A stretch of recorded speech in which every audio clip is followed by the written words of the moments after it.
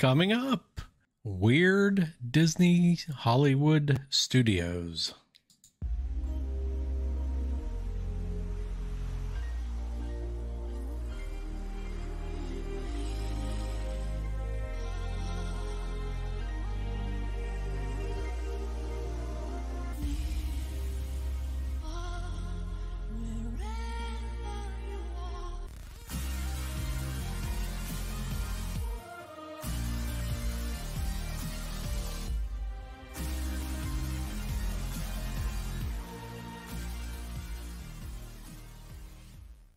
Welcome to the CWDW Near and Far podcast, where we explore perspectives of the Walt Disney World Resort from 10 to 1,000 miles away. I am Mike, the far in this equation.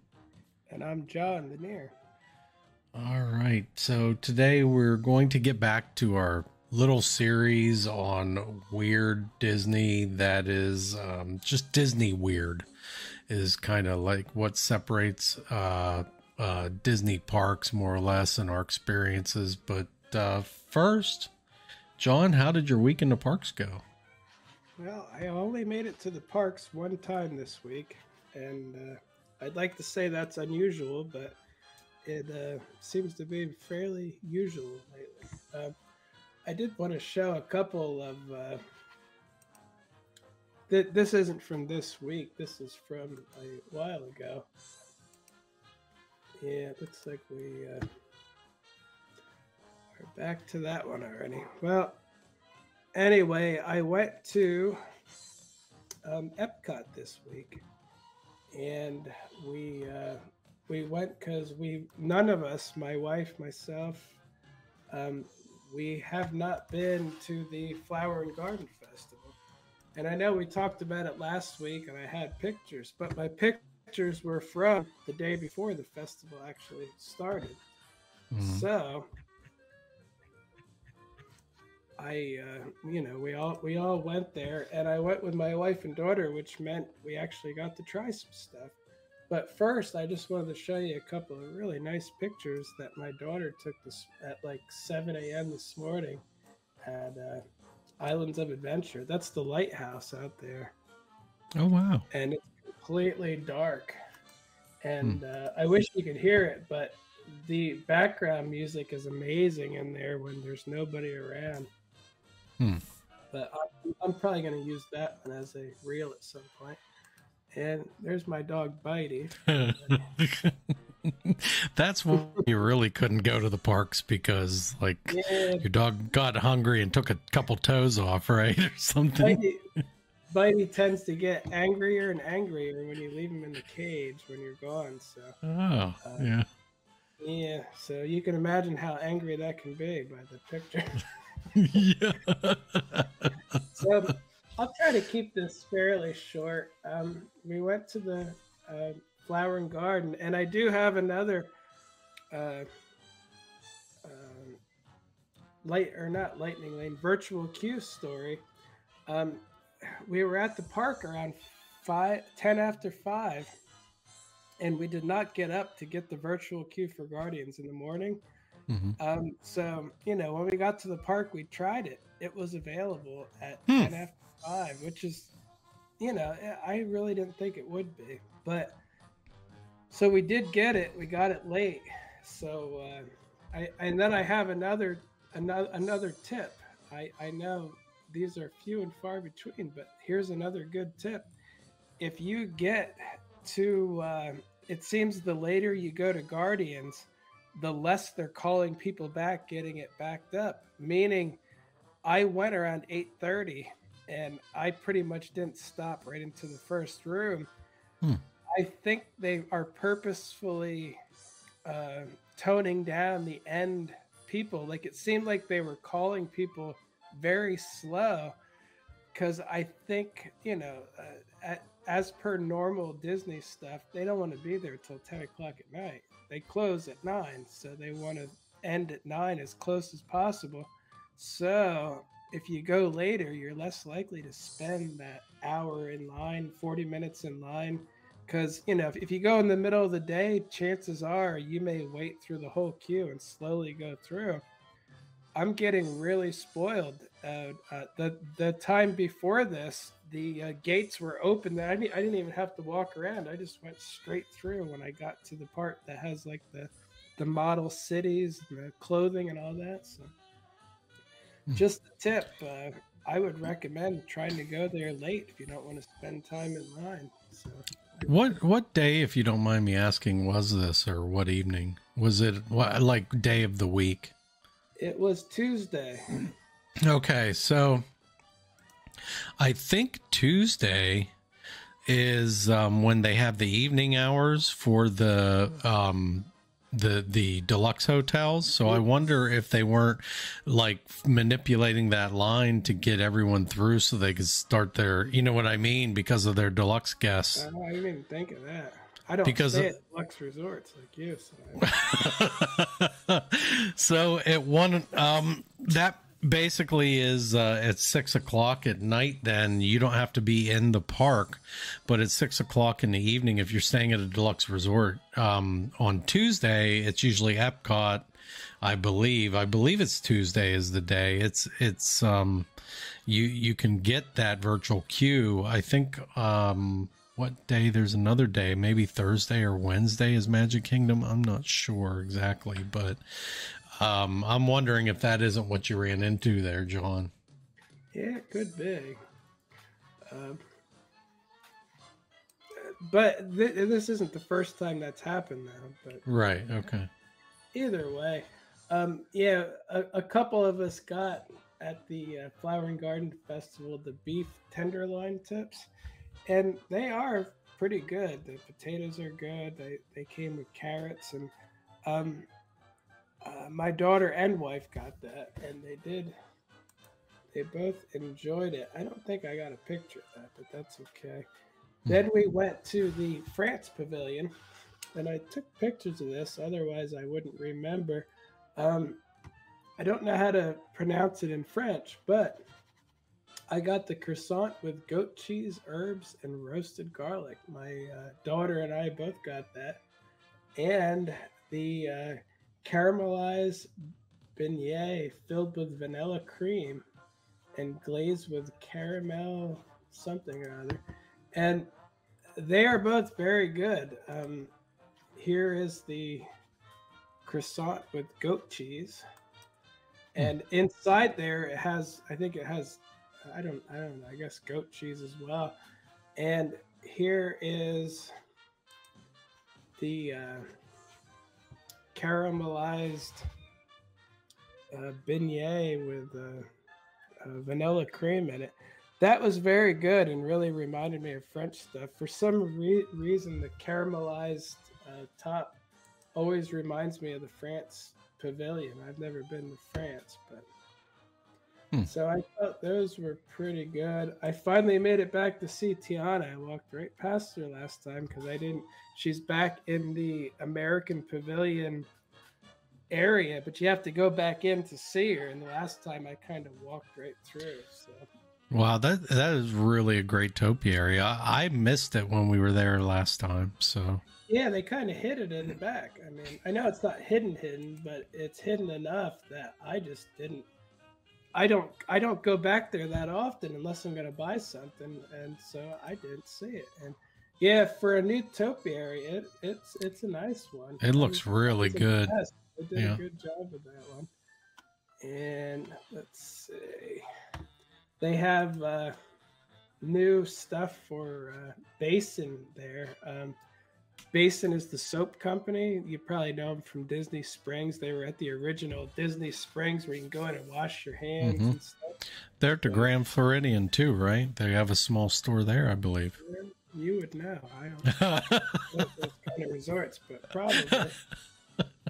You say so. I'm just kidding. It's there. I know. Yeah. But they had a lot of hand soaps too, which hand soaps have been popular, since they started doing the Mickey shape. These are flower shapes, but anyway, I thought that was interesting. They had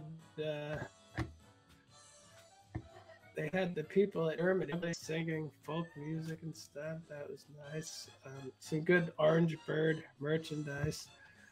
We went on the Three Caballeros, which is always good. Always a good time on that. There's another idea. I'd love to do a podcast about El Rio de Tiempo and like what it was based on and stuff. Because I really did like that one too. File that one away. That'll be another one. And let's see, my wife can't have milk or eggs, and so she tried the chocolate cake, black currant ganache, mixed berry, and chocolate ice cream. And it didn't look like the picture. Like, here's what it looks like, and here's the picture. Oh, yeah. Not even close. Here's what it looks like. It kind of looks like a tasty cake that they took out of the wrapper and they just didn't put anything on it, you know. But so, in other words, you were not there for the media event. No. I actually said, I commented on somebody's post. One of the media event was like, we tried everything at the Tron thing and at the Tron media event, and they said that the item that I had from Tron, the beef wonton or whatever it was, they said they were great. And I'm like, they were great? I'm like, I said mine were so salty I could barely stand them.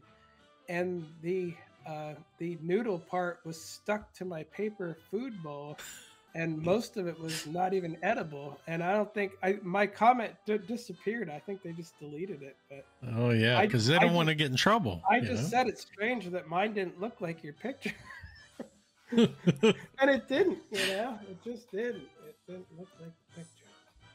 Anyway, that was okay. My daughter tried the chocolate maple whiskey cake at Northern Bloom, and yeah, sorry for the chopped up picture, but again, here's what it looked like, and there's the picture. Let's see. It really didn't match very well either. It wasn't a good day for picture matching. Yeah, it actually looked better than the other thing, though. But I mean, yeah, it didn't match. It doesn't match. I ended up eating a lot of that, and it was good. It was good. She didn't like it for some reason, though.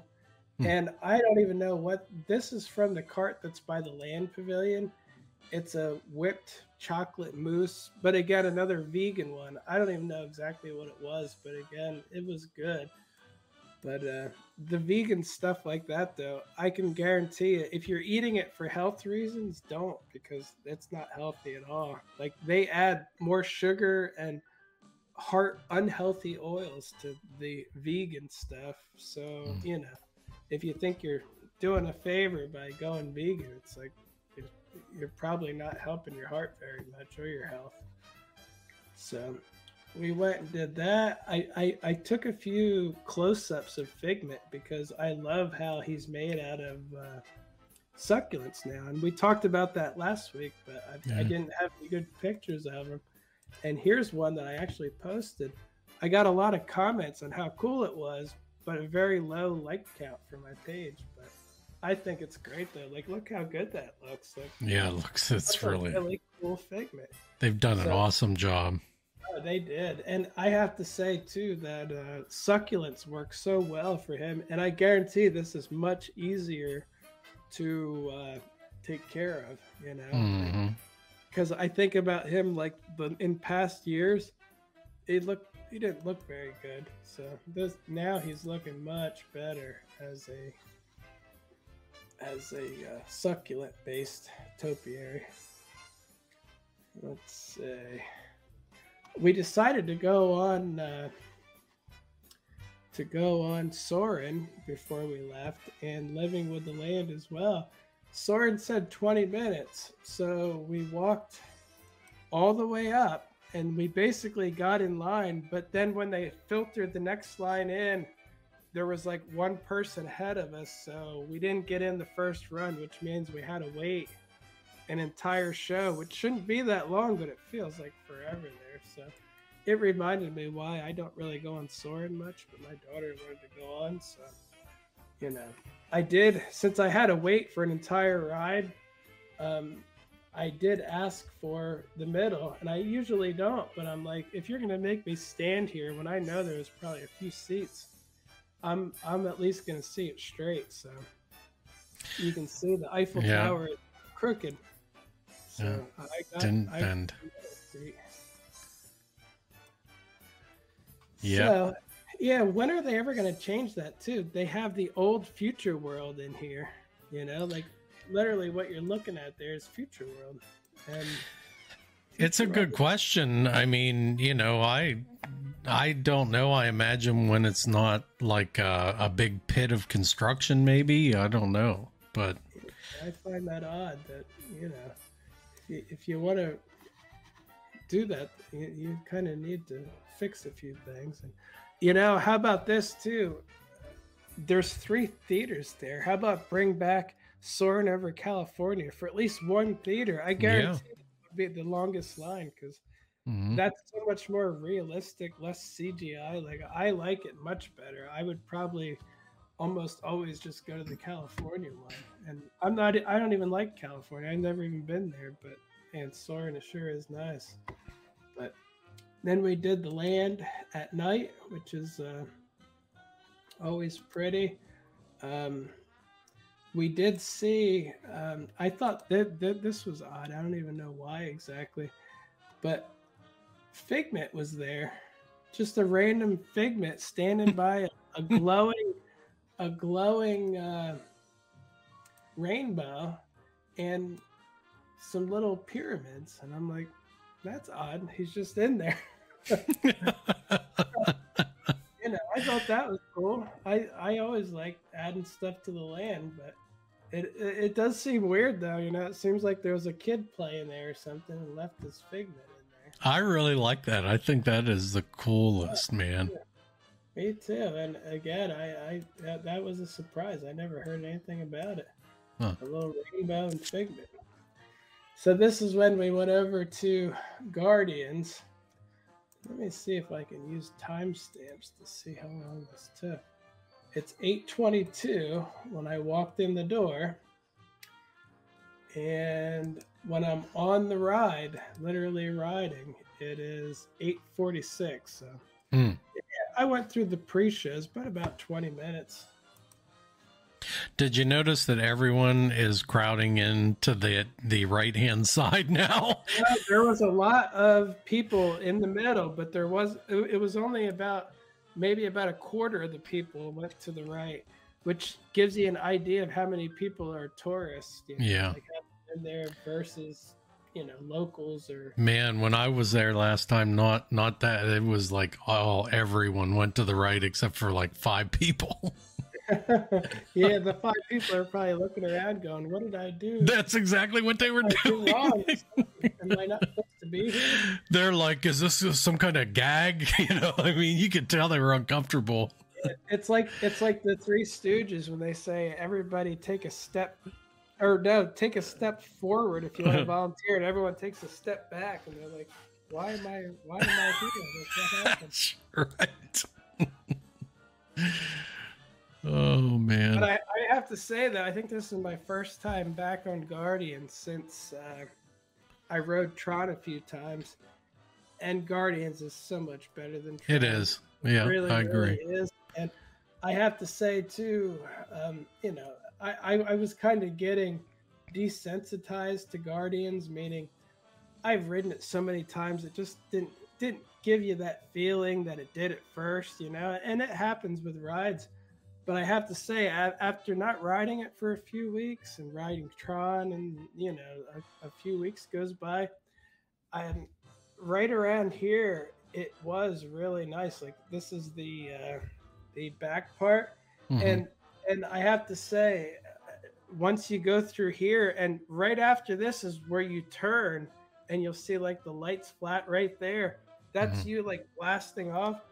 that felt so good. I was like, it just felt so freeing and so good, and I'm like, yeah, this is a awesome ride. You know, it really, really is. So It is. and you know, I was getting a little jaded on it for a while, but by taking a break for a while, I'm back to it's an awesome ride. And again, Tron's good too, but this is no, this No, is so better.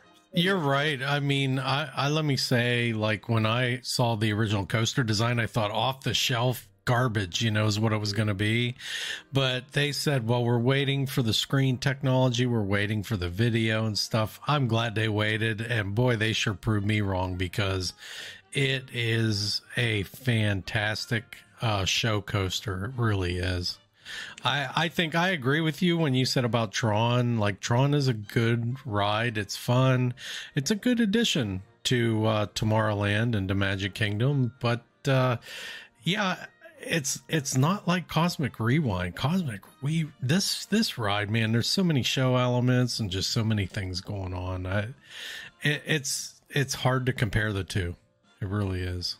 Yeah, but it's a lot easier to get this one though too, because I hear that they will turn you away if you don't show up on time at Tron. And being someone who lives like 30 to 40 minutes from the park, I may not get there on time unless I'm gonna be at the Magic Kingdom all day, because the Magic Kingdom is not easy to get to, and now the walking path is closed, so there's no guarantee I can even get there in any timely manner without already being there. So I am very reluctant to even try to get a virtual queue for Tron in the morning, because chances are I'm not going to be able to use it. And if I try, it's going to be real frustrating to be like, I can see the Magic Kingdom, I just can't get there. It's like trains, planes, and automobiles.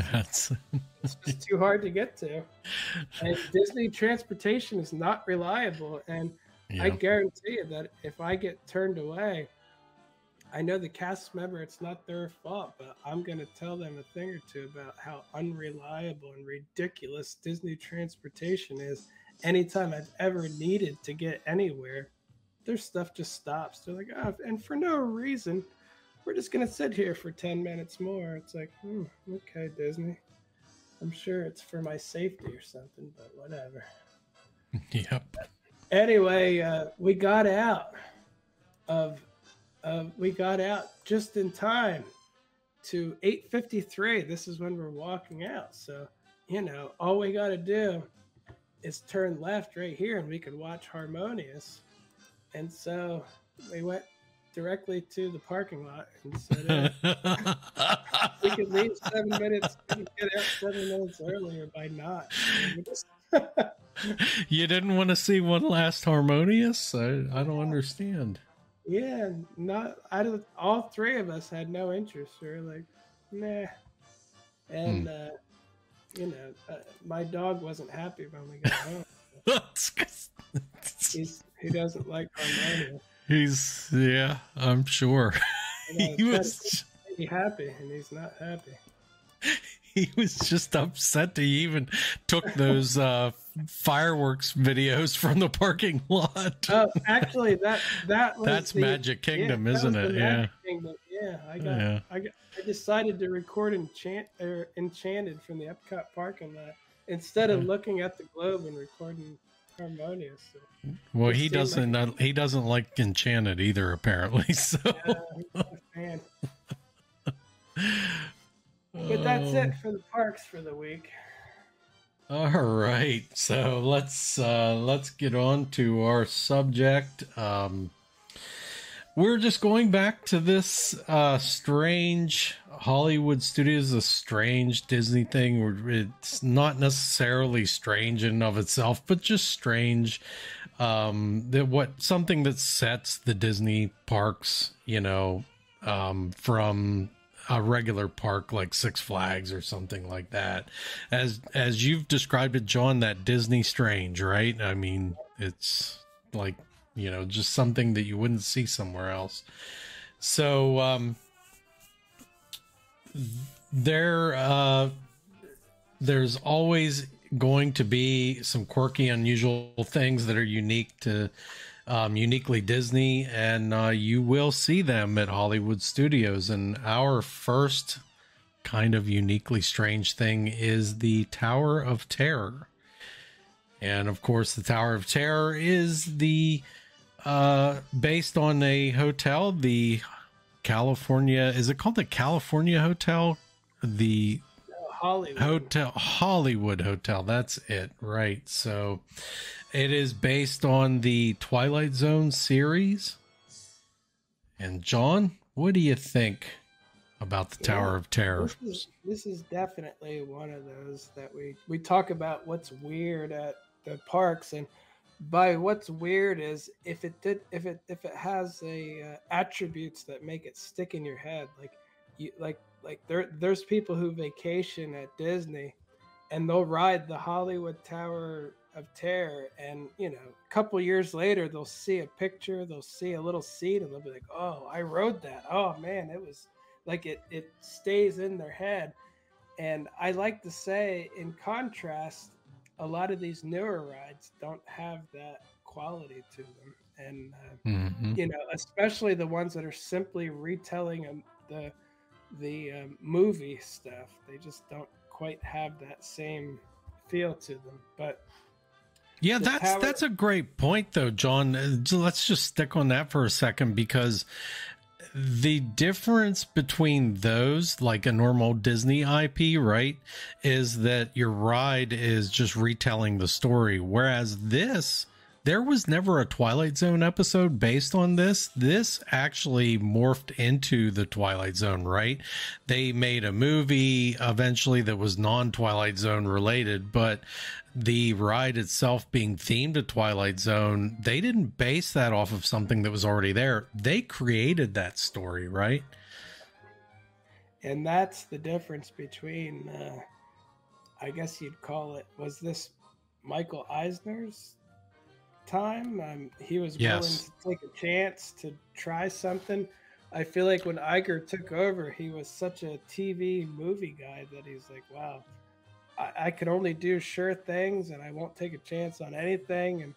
And, that works good for a few years, but a lot of people are starting to see the lack of creativity in everything they do lately. So not everything, and a lot of things they do. But this is back when they made this out of nothing. So literally just an idea and not based on any movie or anything. And again, the Twilight Zone IP did help it a little bit, but it just helps give it that feel of what's going on. They probably could have got away without using that too, and it still would have been good, but it helps. For sure. Though. It does help for at least people that are familiar with, the Twilight Zone.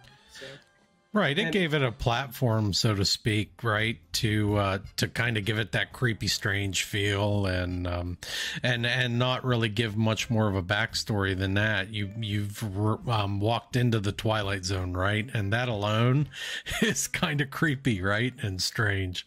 Oh yeah. The fact that there's a backstory, and then you're in the backstory and part of it, and you're it's very, very well done. And when it was done too, it was the first ever ride like this of its kind. It was the most just something you would never see anywhere else ever.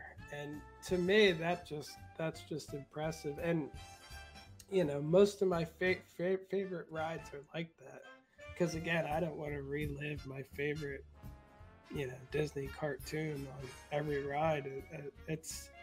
It's fun and all, but just not my thing. So yeah, the Tower of Terror, that may be one of my favorite rides anywhere at a Disney park, and it's still scary because of the randomness. Like it can just rattle your nerves. And I know I'm not scared because I'm going to get hurt. I'm scared. It's just confusing, and it rattles your nerves. That's what it does to you.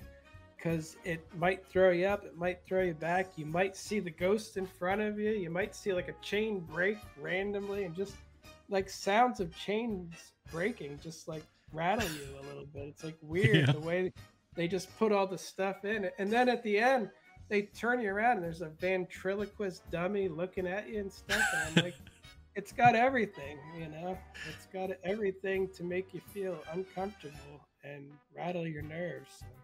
Yep. It's even got it at the end in that where that dummy is that you're talking about. I apparently it's got a few Easter eggs as far as Imagineers and people involved in the ride itself. I'm not going to mention it because I think it's always fun. I'm not going to specifically mention it, but I'm just saying look out for some of the Easter eggs for really like Disney nerds like myself. You might recognize some Imagineer names. Let's just say that. So yeah, I've recorded that many times. That slow turnaround, just looking yeah. at it. Oh gosh, it's really cool.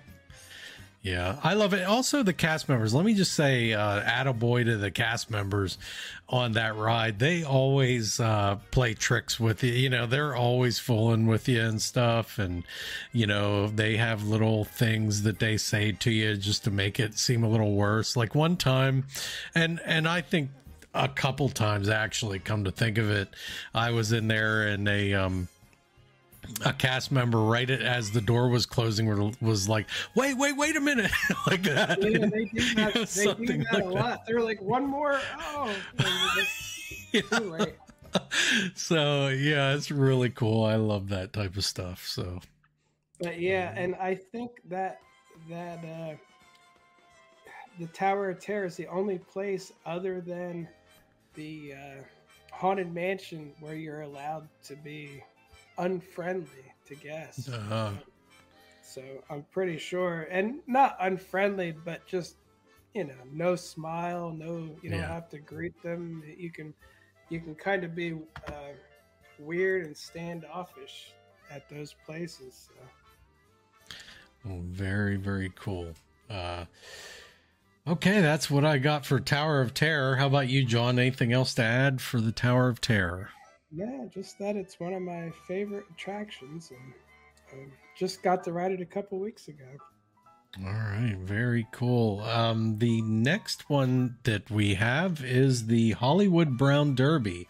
This is a restaurant, obviously, as most people know, but the Hollywood Brown Derby has very distinctive decor inside. It's designed to look like the Brown Derby restaurant in Hollywood, California, and that restaurant is actually really famous, John. They I believe that's where the Cobb salad was originally invented. Also, there's a ton of celebrities, directors, producers that have gone to that restaurant over the years. There's a lot of stories wrapped up in that one, but we are talking about the one at Hollywood Studios. And like I said, it is fashioned after that particular one. There are caricatures of famous celebrities all over the walls. Yeah, you see them back here on the walls. Yep, absolutely. All over the place, different ones. And, you know, it does have a fairly unique menu compared to the rest of the park. A lot of classic Hollywood dishes and drinks, such as the Cobb salad, as I said. So it gives you just a taste of just a little bit of a different feel. And it actually does have that kind of California feel when you walk in there, John. Yeah.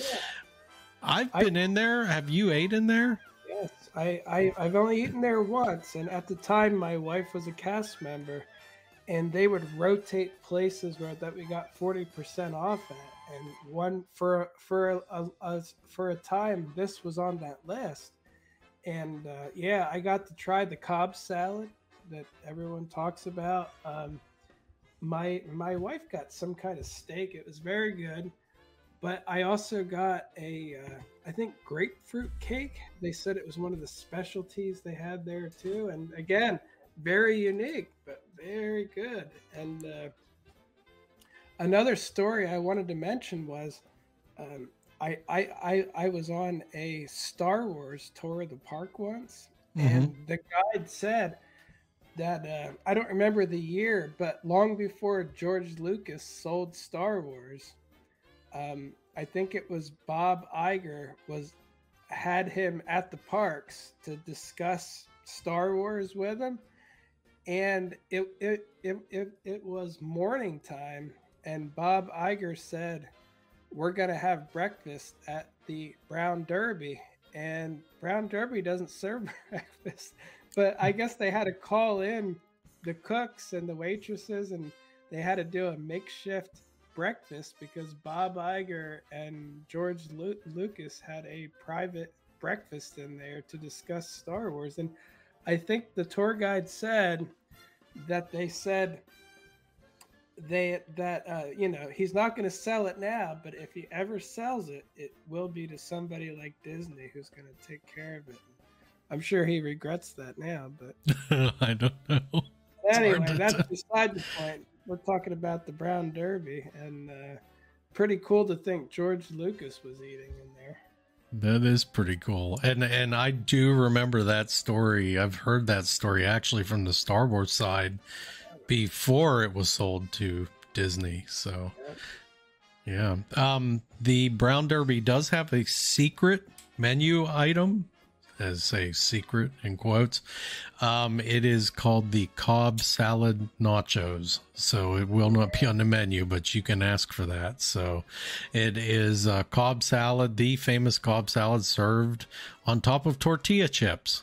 So apparently that is quite popular. And one other little side note that is interesting is that the restaurant has a ventilation system that prevents the smell of the cooked food from wafting into the park. And it was designed to be quiet and effective so as to not disturb the dining experience. So they even thought of this thing down to the ventilation system that goes out into the park. The Brown Derby was featured in an episode of The Simpsons, where the Simpsons family visits the restaurant while on vacation in Florida. It has several references to Walt Disney World and its attractions in that episode. Yeah, and when I think of the Hollywood studios, there's not a lot of good places to eat. This is not cheap, but if you're looking for an actual good quality meal, this is... you know, at least when I ate there, the Cobb salad was great. I got some kind of chicken dish, was very good. The dessert was fantastic. My wife's steak was perfect, and it's like we both agreed we need to eat here more often, but we didn't because full price is really expensive. So, but I do look forward to eating there again after looking at these pictures. Man, I'm hungry. Yeah, I know, right? And yeah, and what makes this place weird is it doesn't feel like it fits. Like when you walk in, you don't feel like you're in a theme park. Like you said, it feels like you're in California or some restaurant that's, you know, an old restaurant like back in time. Like it does not feel like modern theme park anything. So it's so out of character that it qualifies for weird. Yeah, and it fits in really well with that section of the park, right? So I think, you know, it does kind of give you that California feel just like that section of the park. I like this restaurant a lot, but you're right, it is expensive. I mean, even down to the palm trees, you know, even though, I mean, they're, you know, probably not real, right? But I mean, the palm trees sitting there. No, they probably are. Well, no, they're not going to get sun in there. But you know what Disney does, though? I think sometimes they'll cycle palm trees in and out, meaning every few days they'll move ones out, move other ones in, so that they keep them alive and healthy and stuff. So I would not be surprised if they were real palm trees. They look like real ones. I can see what looks like new growth up here. That's how a palm tree grows. It has a point that pops out first. So unless it could be plastic, but yeah, but it's still cool. I mean, I really like the theming there. Either way. Yeah. All right, John. The next one on the list is the Muppets, and I say the Muppets because it's the entire Muppets area, right? It's got that kind of like Muppet theme, almost like a Muppet Miniland back there, right? Yep. And you know, at the, I don't want to say center point, but I guess the main attraction there is the Muppets Vision 3D, which we've talked about plenty of times because we both love that attraction. Just a great 3D attraction. It was originally called Muppet Visions 4D, I believe, right?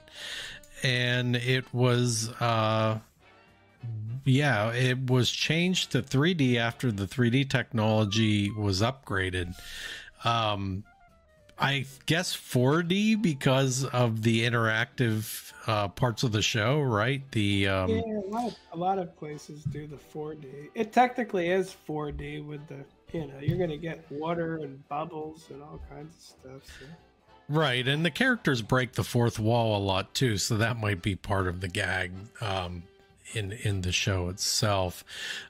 This area has been part of the park since park opening in 1989, so it's really got some longevity to it, right? Yeah, what I like about this is, you know how everybody's nostalgic for like the 80s, and you know, people love 80s music, they like 80s movies. This feels like you're stepping right back into the late 80s, like literally you're back there for just a little bit. And e- even the end scene, like the wall breaks and you can see Yeah. Disney MGM Studios in the 80s when it was first open, like the guests and how they're dressed and everything. And I don't know why, that just seems really cool to me. And the other thing that I liked about it was, I think it's one of the last, I don't know about the last thing, but I think it's one of the later things that Jim Henson directed himself too. And it really stands the test of time, which is kind of I attribute that to Jim Henson. Like he was that good, like with the stuff he was able to do. It it to me it does not feel outdated. It doesn't feel like, oh, this just doesn't work anymore. It still seems like it fits perfectly to me. Although my wife wouldn't agree, but she never liked it. So I don't know. Yeah, I my think wife's kind of the same. I I think think it's it, great. I do too. Yeah. And I think it fits really well. And you're right. Jim Henson died he passed away in 1990, like a year after the park even opened. So, um, I will say that as far as a property goes, there's not a lot of things that have been there in Hollywood Studios since the opening of the park. That really makes this, a must-do attraction in my mind. But also the fact that you're not going to get Muppets in other parks. You know, it's got its own section right here in Disney Hollywood Studios. You will see Muppet characters in other parks, like occasionally for special occasions. You will see a few Muppet characters show up occasionally in Magic Kingdom. Yeah, And I didn't think this was gonna make it with the Star Wars thing though. I yeah, kind of thought with Star Wars going here and then Star Tours here that they would just kind of section that off. But luckily, uh, Galaxy's Edge was nowhere near as popular as they hoped. So why would they expand it and bring it over top of Muppets? So it wasn't successful enough to warrant that. So. yep, Thank goodness Disney wasn't that good at Star Wars. Otherwise, we'd be Muppets yeah. would be gone already. Yeah, another thing about the Muppets courtyard back there is the gift shop, but it hasn't been open as of late. I think it closed around COVID time, and it just hasn't opened up since then. That's a shame too, because that was I always liked that gift shop. They had a really cool feel to it. You know, had a Yeah, lot of extra things to look at in there. A lot of stuff going on up by the ceiling and murals and props and things. And I just feel like the current Disney designers probably said, let's make this look like Macy's. Yeah, that'll do. yeah, something We'll like put a everything. wooden sign on the wall that says shirts and put lights on it, and they'll be like shirts. And that's a theme, and like that's kind of like they did to like World of Disney and stuff. I used to love World of Disney just because it was. I didn't like the merchandise very much, but I liked to look at that. It's a very interesting store. But now I don't even want to go in there. Every time I go in, I look forward to getting out as soon as possible. So I know what you mean. I do. hopefully not. I wouldn't be surprised if they said get rid of all these props in the Yeah. Muppet store. Why can't it just be a plain gray wall? Like with faceless mannequins, right?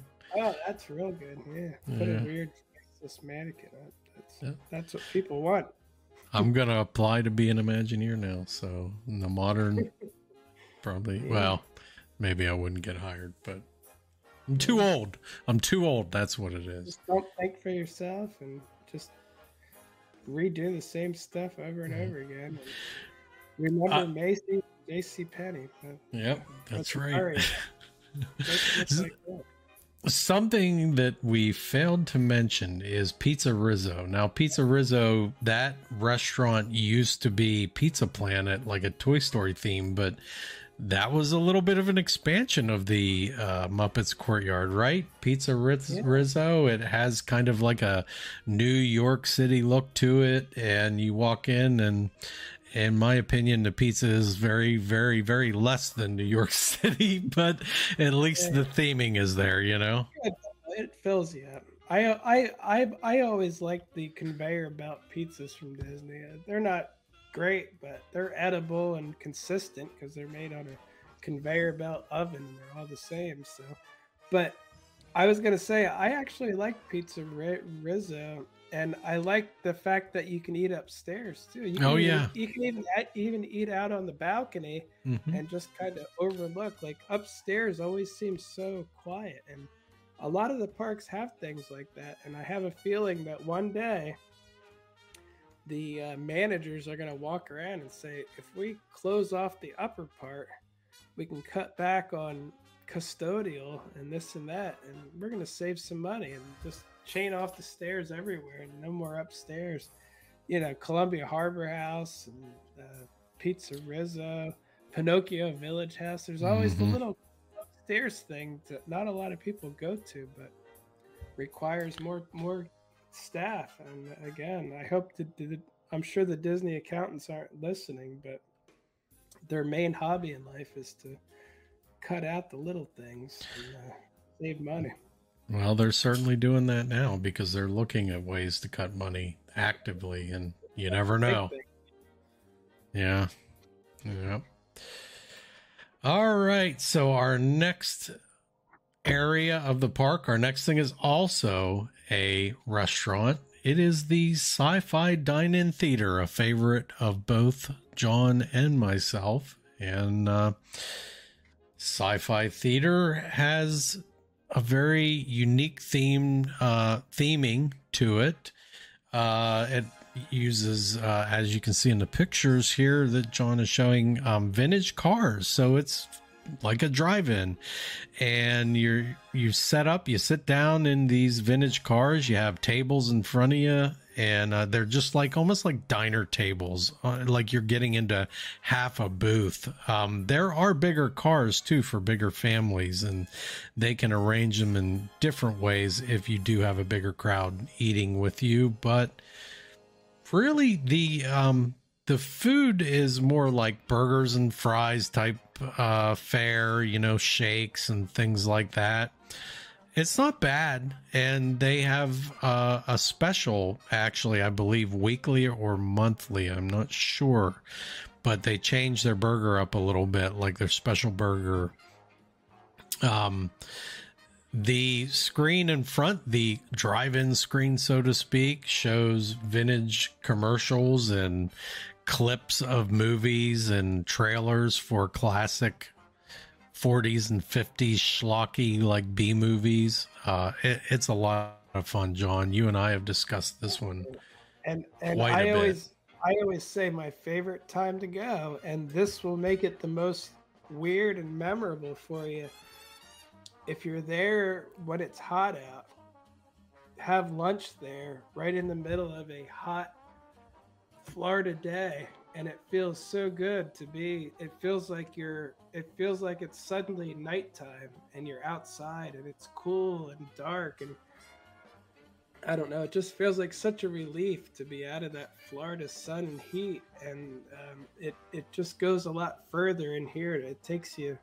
It feels like it takes you somewhere completely different. And again, for me, that's the weird part. And when you see pictures or video of this thing, once you've been there, it just touches something in your mind where it can bring you right back there. This is a very unique place that I don't know where else you're gonna go to sit in a car indoors at a drive-in theater. And again, uh, play it safe with the menu. Stick with the burgers, fries, uh, milkshakes. I think are good, but I wouldn't go anywhere outside of that, and you'll be happy. I think every time I've ever had a burger there, I really enjoyed it. So, Me too.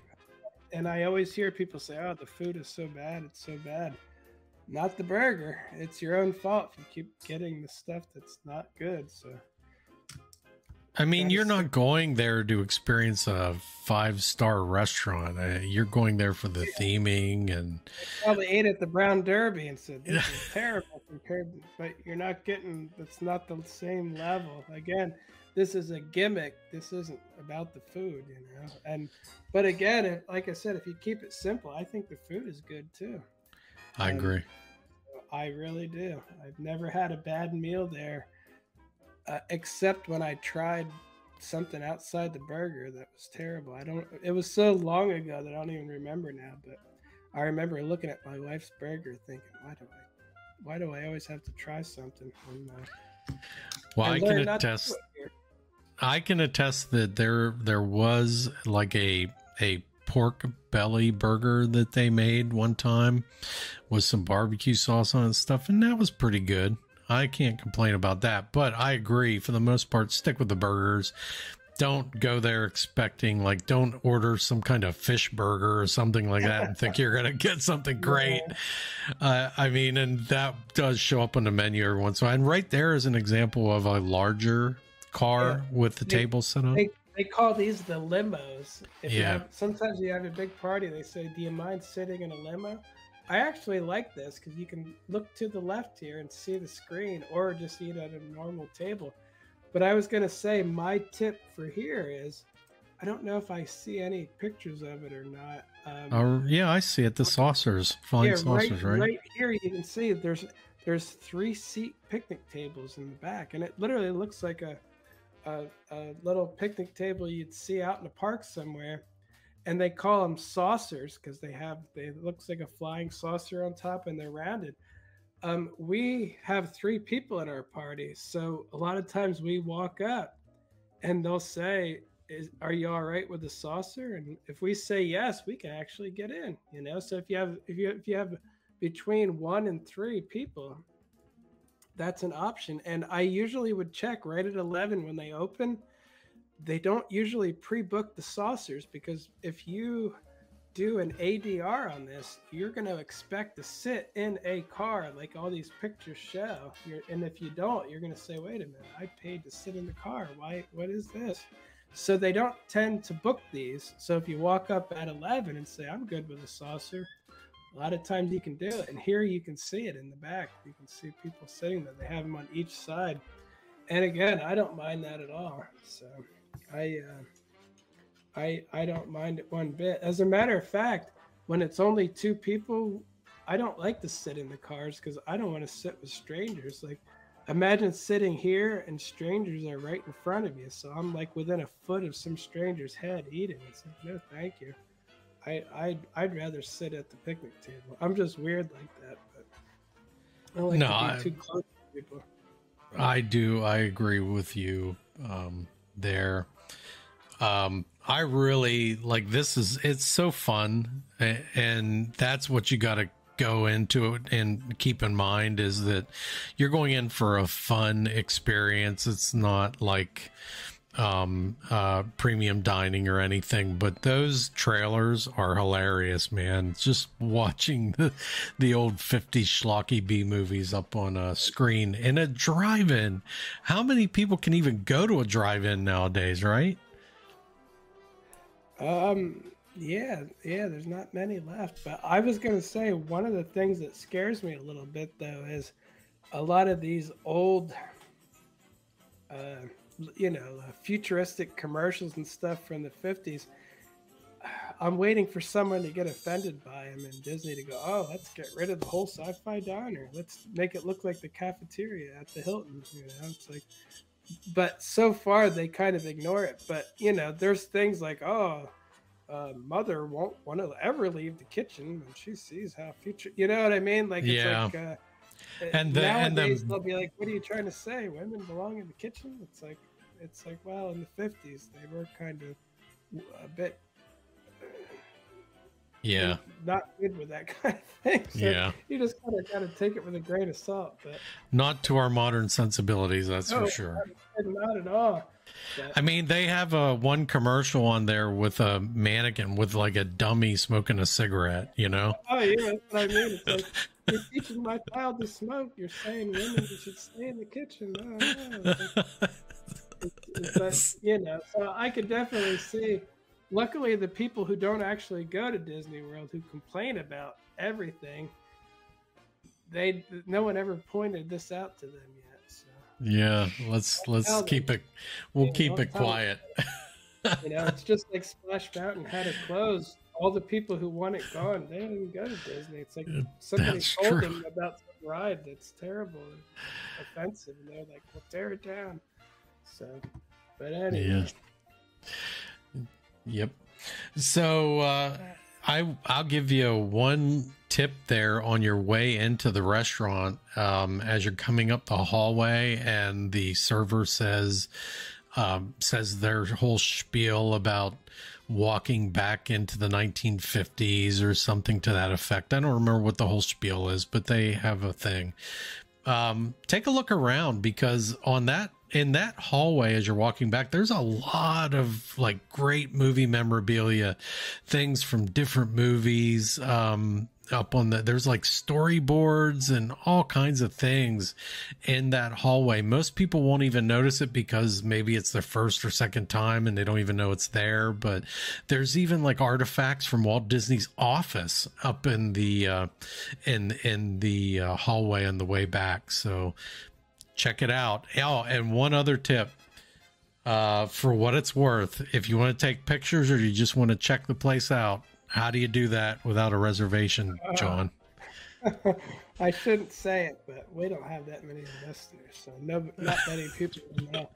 Well, that's your tip, so that's there why. There is at the ABC commissary. There are bathrooms just to the left of ABC commissary, which you can get from the exterior and go right in there too. They also connect to the Sci-Fi Dine-In.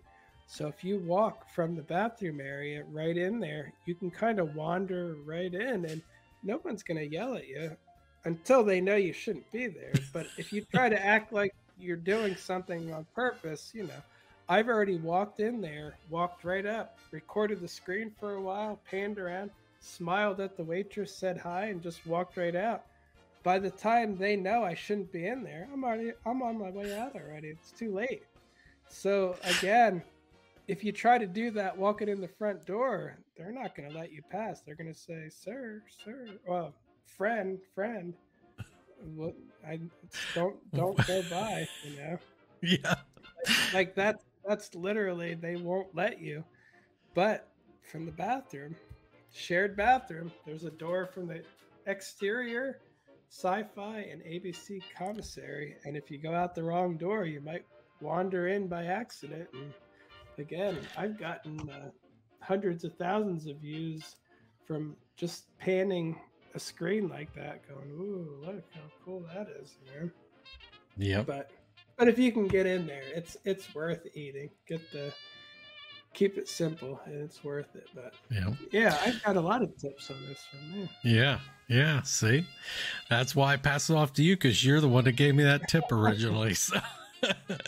So, all right, we're leaving the sci-fi, and that's going to do it for our main kind of areas as far as Disney strange, Disney weird type stuff. But I do have kind of like almost like some quick hitters here, John, that we can talk about. Backlot Express. You know, these are all going to be dining things too that I have, because it seems like that's, you know, that's really what I could think of. But Backlot Express, what do you think of that? Yeah, I think that is really cool. It really reminds me of MGM Yeah. Studios. You know, it's got props all over. There's different departments. You can be in the painting department. I think one of them's like a mechanical department, and there's like motors around and stuff. And just they've really made it look like you're on a Hollywood set somewhere eating, like in the back lot, of course. But it was just such a unique thing because again, I've never been to Hollywood. I've never seen any of this stuff. So I thought it was so cool when I first saw it, and I still like that it's still there. Like it's something Yep. they haven't changed it yet. It's not, you know, if you ask the Disney executives, they'd probably say we're thinking about making it They say, Moana where's theme. that again? That's what they'd be I like, don't where's care that where it again? is, Moana. Wait, what? What is this you're talking Yeah, about? Oh, you'd be like, I never we've heard got of it. to. I vacationed in the country club in Vale in the top of the Yeah. mountain, private cabin. I've never been with the poors at the park.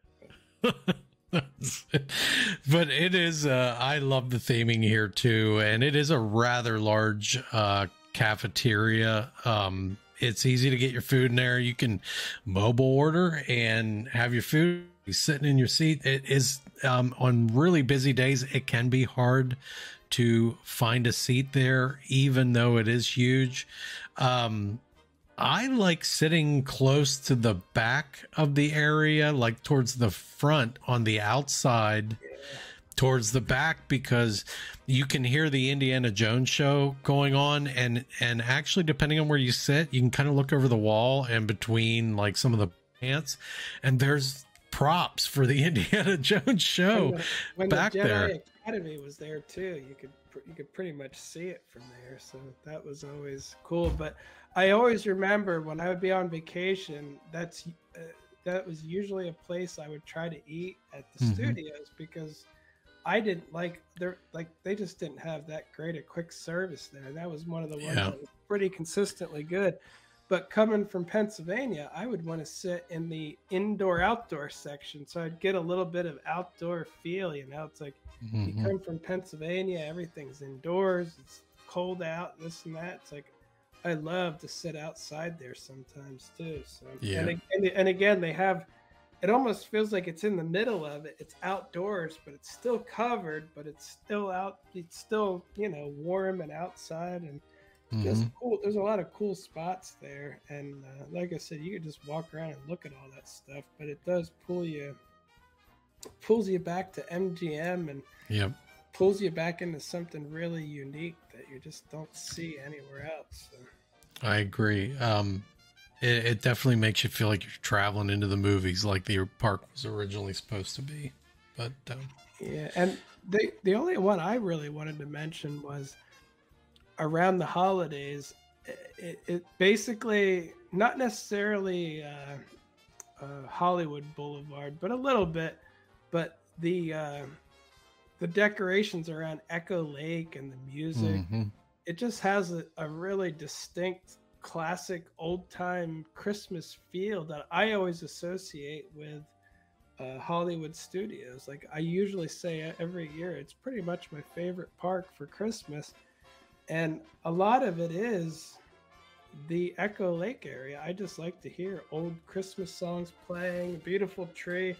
Gertie will have a Santa hat on, and sometimes a ornament out its mouth. In her mouth. I think it's it's a Gertie. I don't know. Yeah. It's not real. Who cares? The dinosaur thing. But yeah, I always thought that it just has a certain feel around Christmas that none of the other parks do, and I really don't know anywhere that does like that anymore. So if Yeah. they had the Osborne lights yet, that would have amplified it by 100 times. But it still has just a little bit of that classic Christmassy feel that you'd get around the Osborne lights, like the so.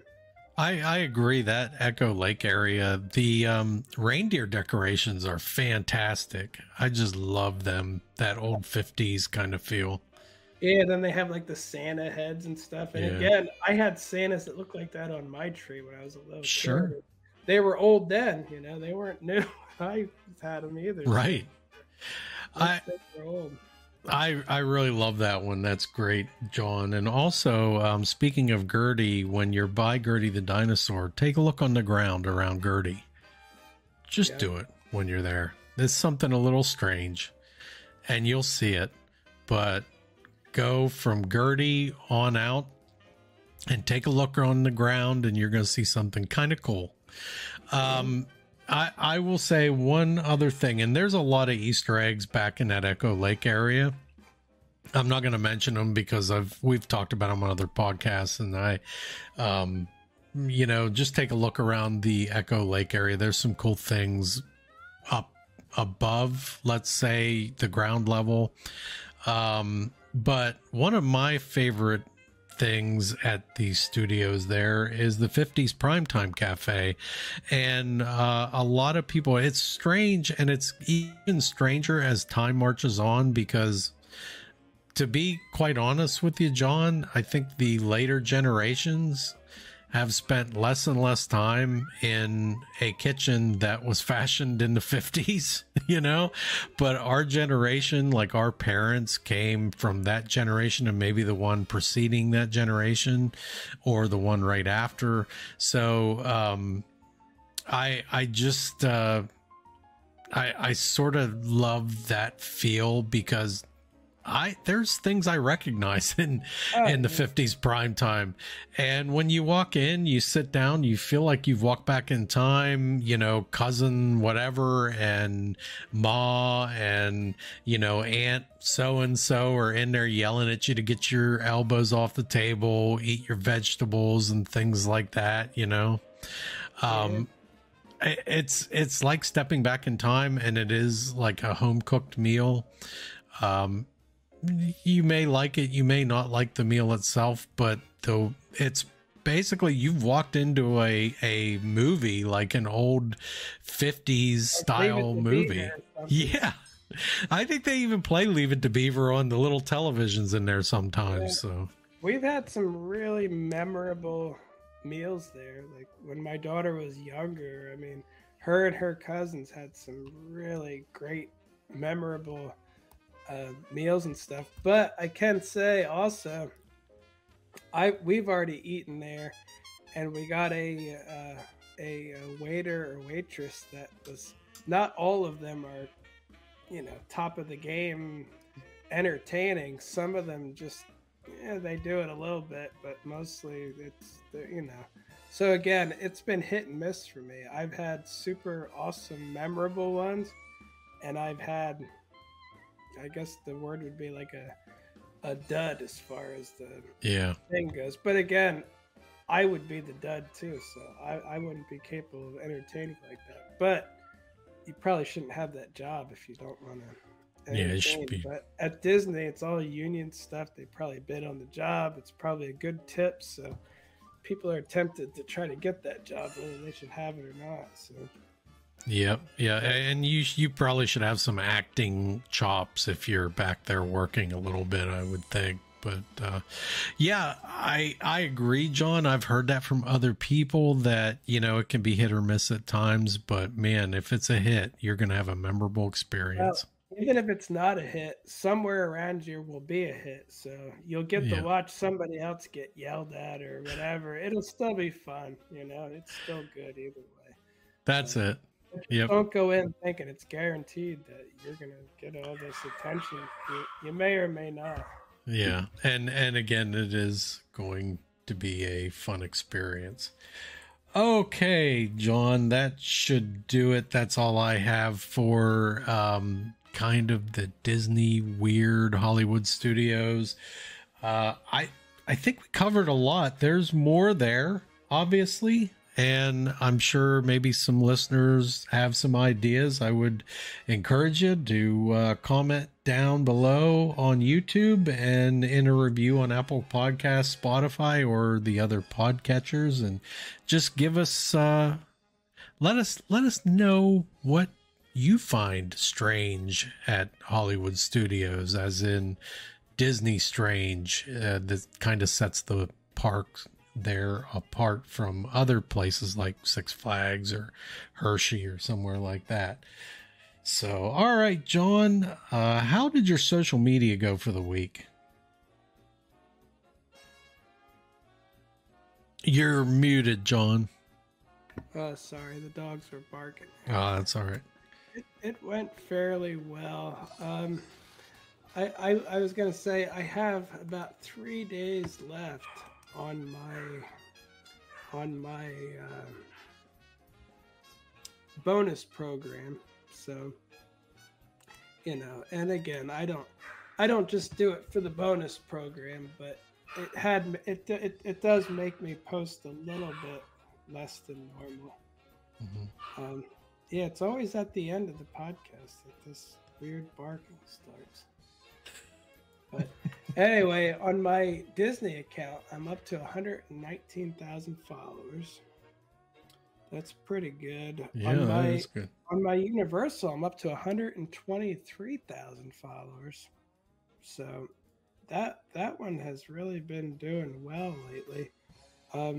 It seems like the beginning of every bonus period, they give me one post that really takes off.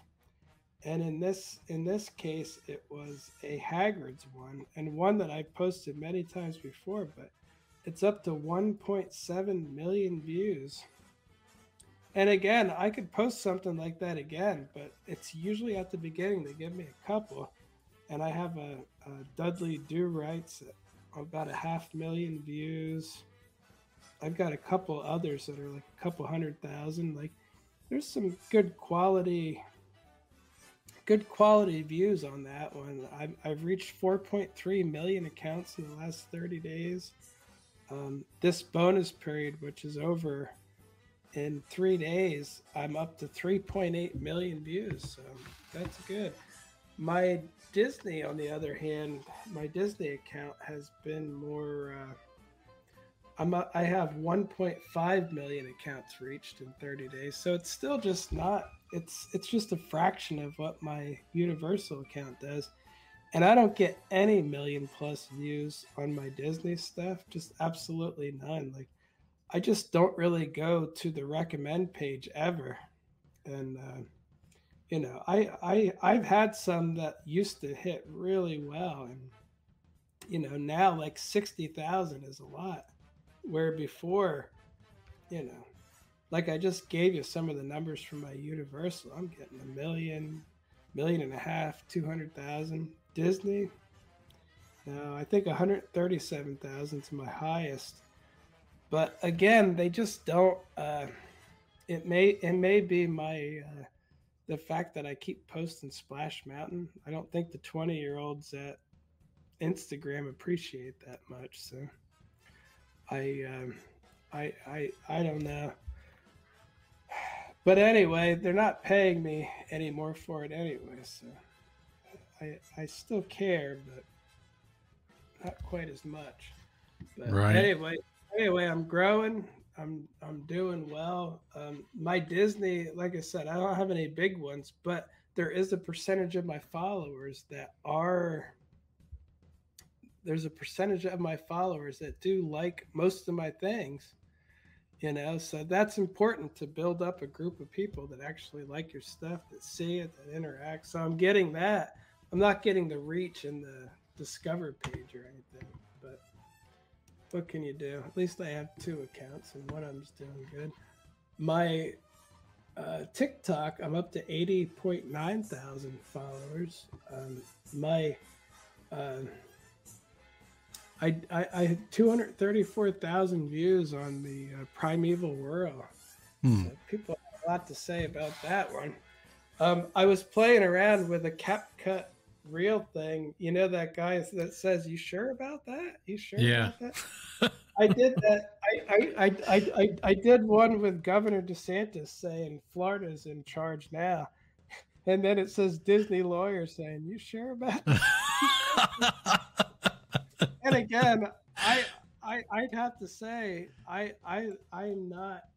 I'm not one of those people that says, "Oh, DeSantis is horrible and Disney's always right," and this and that. Like there's these people that like worship Disney and everything they do is just great. But I just thought that meme fit so well. You know what I mean? Like I do. I'm able to laugh at both sides, and I love the fact that that DeSantis came and said, "You want to get into politics? Well, what's this special thing you got? Let's get rid of that." I was like, "Good, put him on the same level as Universal." But then did Disney put that wacky clause in there about King Charles's last descendant plus 30 years? I'm like, that is so funny, and if Yeah. it sticks, I'm like, that is just so wacky. But I thought that this one just fit perfect. You sure about that? I know. Sure about that? Like, That was good. I Yeah. thought it fit perfectly. So Yeah. again, I'm not necessarily. I'm not one of those people that says, you know, leave poor Disney alone. I'm like, Disney's a multi-billion-dollar company who used that advantage to their benefit since it started. And again, it's built up enough that they don't need that anymore. They needed it because there was nothing there, and you can't expect Florida to pay to build the infrastructure. But now, at a certain point, that was not supposed to be forever, you know. So it's like everything's built up now. You don't really need it anymore. And again, if you're gonna have that, maybe I think Universal should have it then too. Why not? I think we should give it to them. Let's see what they can do with their own laws and such where they are. I'd be more interested in that. But anyway, I love that meme. You sure about that? I know. I think of a better use of it though. Again, I like Governor DeSantis. I don't like to use it on him, but it just fit too good. I can't. I couldn't hold back. I was like, "You sure about that?" That was, I mean, that was an excellent troll from Disney, actually. Yeah, and I have to give them credit there. They did it was, I mean, and it was a smack in the face for sure because, you know, the whole King Charles descendant thing. But that's why I thought that fit so darn good, though, too, that they lost control of the Reedy Creek district. Oh, yeah. Like, sure about that? It's like, you didn't read the paperwork. Well, they got there's somebody already making shirts with the Reedy Creek logo with a British crown on top of it and stuff. I mean, it's funny. Yeah, I really don't think that you could actually do that though, because it just doesn't work that way. I don't think. But again. Who knows? Laws are so messed up. Maybe. Well, yeah. I mean, I don't think they can, but they knew it would draw a lawsuit, and they don't want to be the ones drawing the lawsuit. They want to force the state's hand to do it, you know, so that when it comes out, then, you know, what happens, you know. I always liked that Disney had their own unique Reedy Creek system going on. I thought that was a really cool thing. But again, I also think Disney needs to don't pick fights with the government. And I think that's a big reason that Chapek got fired. It's like, don't do that. You know, don't pick fights with governments. They don't play by the same rules as corporations, and you're living in their state, you know. It's like, and I always liked too that Disney and the Florida government, regardless of Democrat or Republican, they were always so good together. There was never fights between them or anything, you know, there just wasn't. So I really think they need to get back to that. I do too. I agree. And I heard a lot of stories too, and most Disney people probably don't want to hear this because they just can't grasp it that it's possible. I heard that most of the executives at Walt Disney World, this is like 5, 10 years ago, were mostly Republican at that time. And I know that would just have people's heads melt that can't be. But, literally, there was a lot of Republican executives here. And then in California, a lot of Democrat uh, executives. But again, it was never that important that you had to hate each other or couldn't do, you know what I mean? Everyone's running the business. It really didn't matter. But I literally heard that. And again, if there's any Republicans in Florida now, they're probably keeping their mouths shut because things got pretty crazy. But well, anyway, I hear from people who actually were there. I heard stories from a guy who was having a lunch with Disney executives, and they were all talking about how much they loved Tucker Carlson and stuff. And he was like, whoa, that was a surprise. It's like, again, I guarantee they wouldn't dare say that now. Iger would probably fly in to fire them immediately.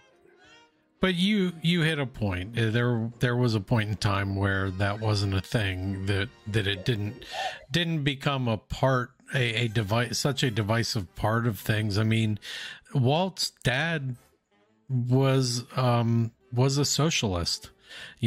Walt himself gave money to what eventually became the Reagan conservative Republicans. I mean, so I think, and Walt has also, like, because he was an artist, he had all kinds of different leanings, but as a businessman, he changed his perspective and he did other things. So he was a friend, like a close personal friend with the Nixons, I mean,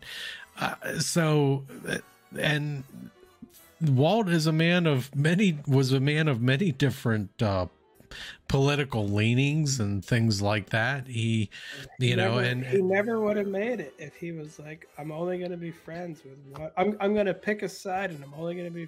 Everyone else is evil, and I hate them, and that's it. It's like never would have made it because, again, I'm sure he was friends with all sides, like everybody else was back then. I mean, people should kind of look to him as an example. You don't have to be one or the other, on one side or the other. You can get perspectives from both sides, So I think that's what got them in this mess to begin with. They made a reactionary decision, right? And Chapek opened his mouth out of desperation rather than think things through and talk with different people and get perspectives from different folks, So if I was the boss, I would tell everybody, I'm not asking you your opinion about anything. I don't care what you think. I care about the company. We're running a business here, I mean, run a business. That's what I was taught. Yeah, I was taught with business. You run a business like it's for everyone. It's an individual entity, and it lives forever. And it's very important. And regardless, you can't say, well, this guy thinks this or that. It's like, it doesn't matter. What's good for the business? They're not teaching that anymore in college, though. Now they're teaching like a certain skew of ethics and social justice and all this kind of stuff. And, that's where a lot of it comes from. So. Yeah, well, it doesn't. That's why a lot of businesses fail very, very. It's not working that well, hence layoffs everywhere. So, again, I come from a time of common sense, and I call it stupidity. So. Yep, if you're trying to sell to everyone, right? Especially if you're a family theme park. Yeah. So. Yeah. There is a lot of single 20-somethings in the park too, and I'm in the park a lot too by myself. But well, I mean, you want to sell to those people too. You want to sell to everyone. You don't have to aim at me though. I'm just gonna be there on the peripheral either way. So. You don't need to do anything special for me. But all right, John. So then. TikTok is done okay, and your Universal is definitely, it's still kicking. Yeah.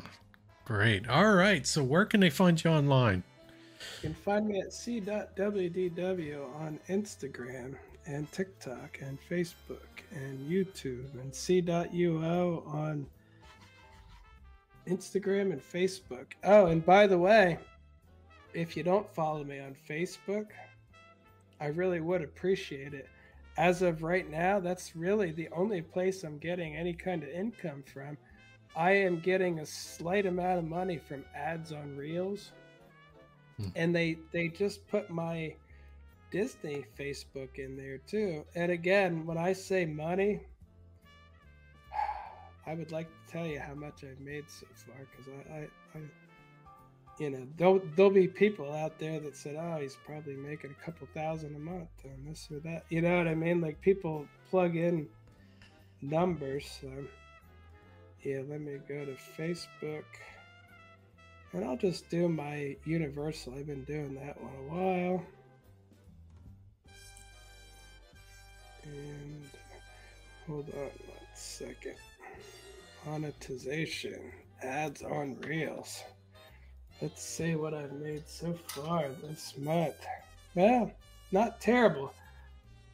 $1.23. But you are rolling in it, man. Hey, that's something though. It's a start. Yeah. And again, I only have 1,700 followers on Facebook, and they just gave it to my Disney account now too, which I have like 3,700 on that. So it's a little bit bigger, but since it just started, there's not, you know, I didn't get a lot yet. But let's see if you can see that 21 cents. Wow.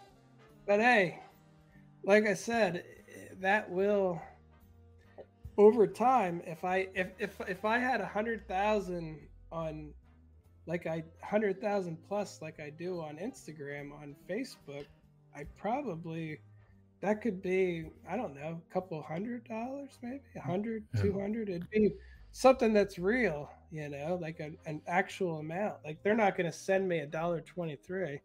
It's just going to accumulate, and in a couple of years, if it goes over above a certain amount, they might send it to me. That's right. I'm at that point where I started when they first did these bonuses. I was getting like $3,000-$4,000 a month, like crazy amounts between both accounts. Because it was literally, I was like, man, this is life changing if this kept up. They've now adjusted it, and I'm up to $1.51 in total. It's like, thank you, Mark Zuckerberg. Well, you got to do away. Mark has made sure he's protecting our country by lobbying the United States government to get rid of TikTok, because TikTok is stealing all of our.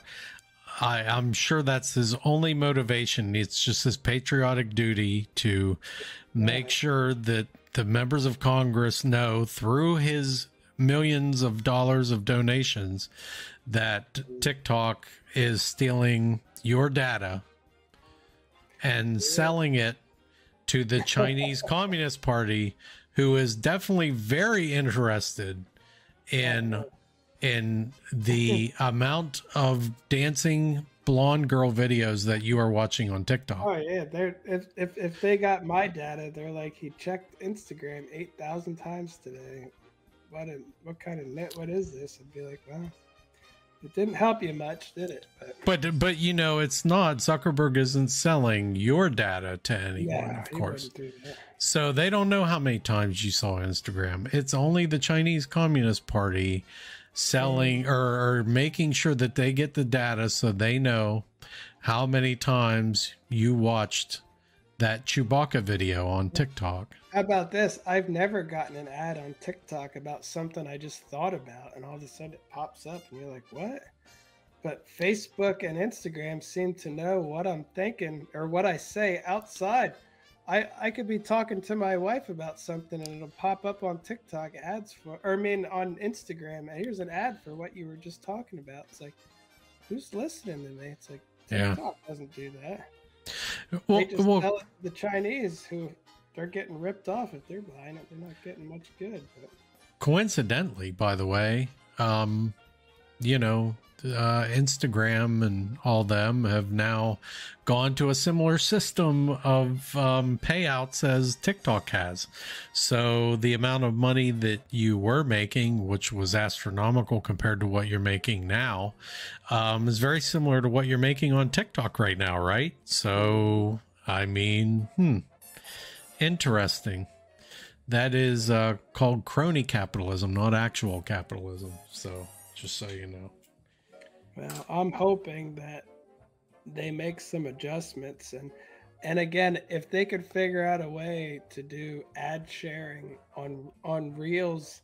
I don't know why they can't do it on Instagram, but they can do it on Facebook. But if they could do it on Instagram, that would be a big difference because I get millions of views on Instagram. So again, it wouldn't be, it would be enough to pay for groceries for 1 week or something out of the month. But again, buy groceries eggs are expensive. I wouldn't be unhappy about that. It's something.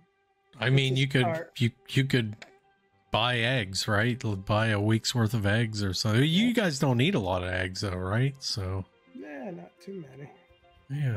Yeah, you could save money there anyway. So I could throw them at houses. You could. Oh yeah, you could do that. A sign of wealth. Yeah, true. Houses. Well, you are in Florida, so you better watch it because some of those people are well armed. They stand their ground. That's right. All right, you can find me at The Giant Rat, THE Giant Rat, on Instagram, on TikTok, on YouTube, and that should do it for this week. We will see you on the next one.